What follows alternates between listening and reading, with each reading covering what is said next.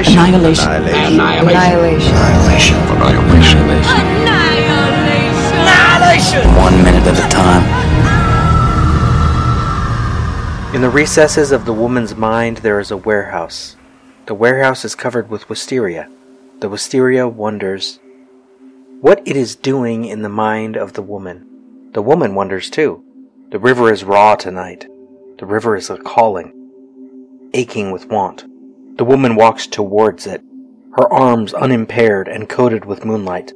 The wisteria wants the river. It also wants the warehouse in the mind of the woman, wants to remain in the ruins, though water is another kind of original ruin, determined in its structure and unpredictable.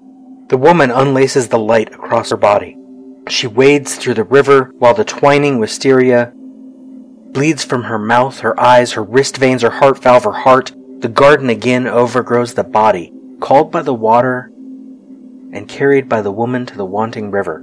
When she bleeds the wisteria, the warehouse in her mind is free and empty and the source of all emptiness.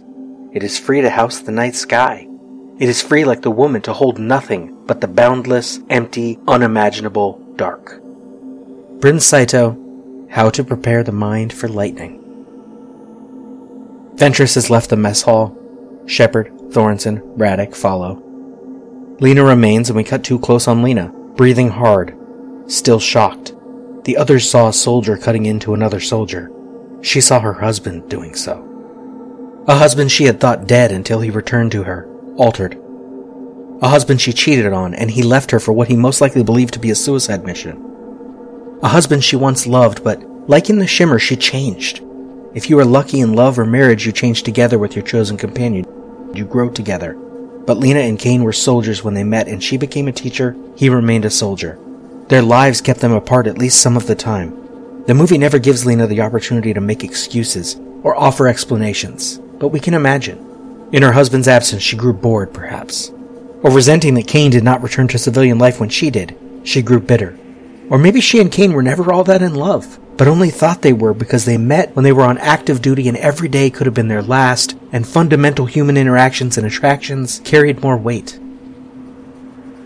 The film, focusing on Lena most of the time, is essentially the story of an adulterous woman who regretted going outside the bounds of her marriage, it is implied, only after Kane went missing. She shut down. He returned, but he was not himself. Lena going into the Shimmer might be an attempt to find a cure for whatever happened to Kane, or it might be an exercise in connection. Ventress will call it self-destruction, but however good or bad, however destructive or reconstructive Lena may want it to be, Lena, in going into the Shimmer, is chasing after the husband she lost, and ultimately growing closer to him, ironically, in this second separation. Second 4, Lena's breath catches as she realizes the others have left. She turns. Smash cut to second 6, angled down hallway. The windows of the mess hall in the distance. An open doorway close on the left, framed between rows of narrow horizontal windows. Approaching camera are Shepard, Thorensen, and Radek. Thorensen, where'd she go? Shepard, just ahead. And now Lena comes into view behind them, part of the group again. Thorensen walks the fastest and is nearly caught up to Shepard as Shepard reaches the open doorway and looks inside. Shepard enters, then Thorensen. They are both out of frame by the time Radek reaches the doorway and enters as well. Second 21. We hear a sound we don't understand just yet. Thorensen or Shepard have jumped down into the empty swimming pool within the room to the left. Camera pans left as Radek enters and takes a step down into the pool, and Lena enters the room behind her. Camera remains in the hall, watching through the narrow windows. Radek jumps down into the pool. Second 27 smash cut. Angle on Ventress and pool. Ventress is in the deep end and we can hear water as she moves, but we do not see it. In the shallow end above her head, Shepard, Thorensen, and Radek approach cautiously. Lena moves to the edge of the pool by the ladder and jumps in, and approaches more quickly. Cutting in front of Radek, and second 33 we cut to a reverse shot. The room is not much larger than the swimming pool. Angled from the corner of the pool, we can see Ventress standing near something strange, but we cannot quite make it out just yet. Lena takes the lead of the other 4. Thorensen and Shepard begin this shot out of frame to the right, but come into frame as the 4 of them move down into the pool. The bottom of the pool has 4 parts. the fairly level shallow end, a somewhat sloped section, then an angled drop-off followed by a fairly level deep end. Second 41 smash cut to previous angle as Lena crouches down, drops to sitting, and slides down the steep drop-off. Ventress turns to look at Lena as Lena gets her footing and immediately moves forward in the deep end. Second 44 angle from above. There is not a lot of water. The deep end closest to the drop-off seems to be deeper than where we can now tell there are legs sticking out of the mass against the wall. The water does not reach all the way to the legs. On the cut, Ventress has shifted position by several feet. She is now standing at the end of one of the darker lane lines in the bottom of the pool, when she was between two of them before. Lena walks through the water toward the legs. Shepard comes to the drop-off next and slides down. Then Radek, but the camera pans left as she starts to slide. Our attention is drawn to the star-shaped mass centered on a hole and the legs beneath it. In case we had not focused there yet, second 49, angle on legs from right. The water now reaches as far as its feet, so we have yet another minor continuity glitch. Lena comes into frame from right and approaches the far side of the legs. In the script, Lena arrives after the others are all already there. Interior abandoned base / barracks / shower room continuous. Lena enters to find Radek, Shepard, Thornton, and Dr. Ventress. In front of them is Myers' body, still cuffed to the chair. Desiccated, skeletal, his ribs have been broken open at the sternum and are splayed open like a book, like inverted wings. And his skull is sitting on the ground, laid in front of his feet. Silence. Except in the film, his skull has not been removed. It is not sitting on the ground. Minutes 85 and 86, we will get a good look at numerous skulls and skeletal portions arranged in a pattern near the lighthouse. I have said before, I have deliberately not read the script through to the end as of yet. I want to discover the differences as they occur. Myers' skull on the ground in the script feels like a precursor to those bones as decoration later, but not put into play here for whatever reason. Instead, what they find is as if Myers' body exploded outward from that hole Kane cut in his abdomen. His legs, still in camo, remain seated, though we can no longer see the chair. He still has his boots on. Coming out from the hole at his center is a solid mass that curves back around and onto the wall, then branches outward. His torso above the cut has been lifted upward. His left arm definitely has the Infinity Ouroboros tattoo now. While his lower jaw seems to still be in its proper place, the rest of his skull has been separated and is stuck to the wall amidst a wig of cancerous purple flowers. Around his whole body, the mass forms a sort of star, a thicker central section mostly pale white and pink, then a strip of darker blue-green that almost matches the tiles, then a yellow stripe before it all separates into small branches and 5 larger branches.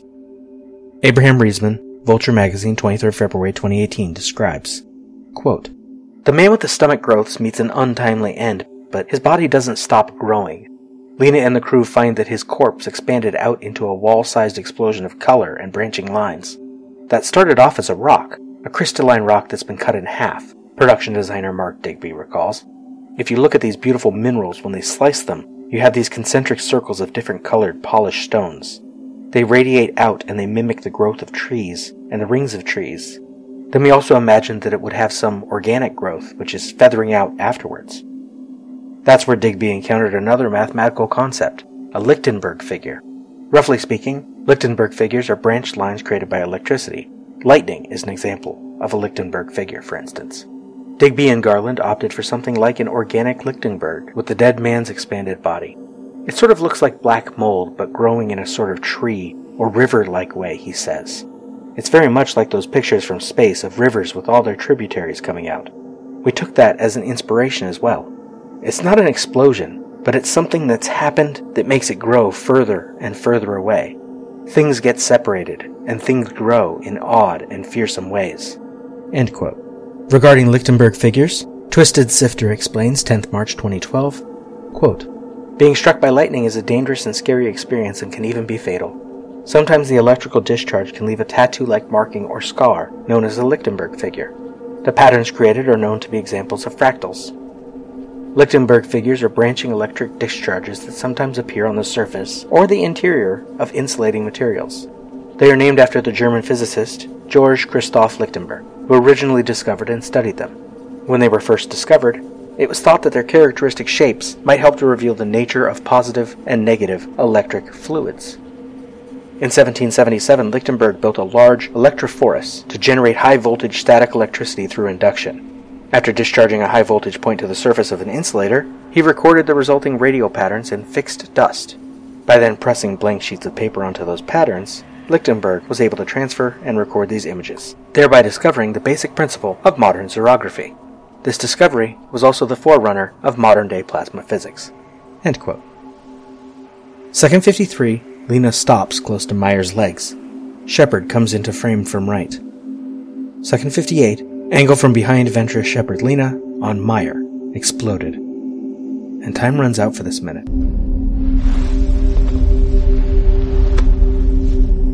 We spoke.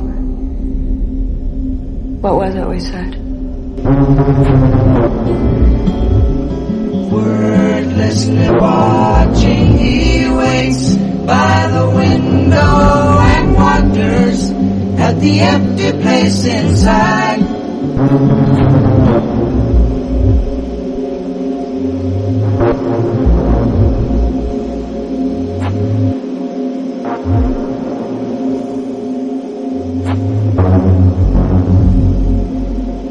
Annihilation is all we are.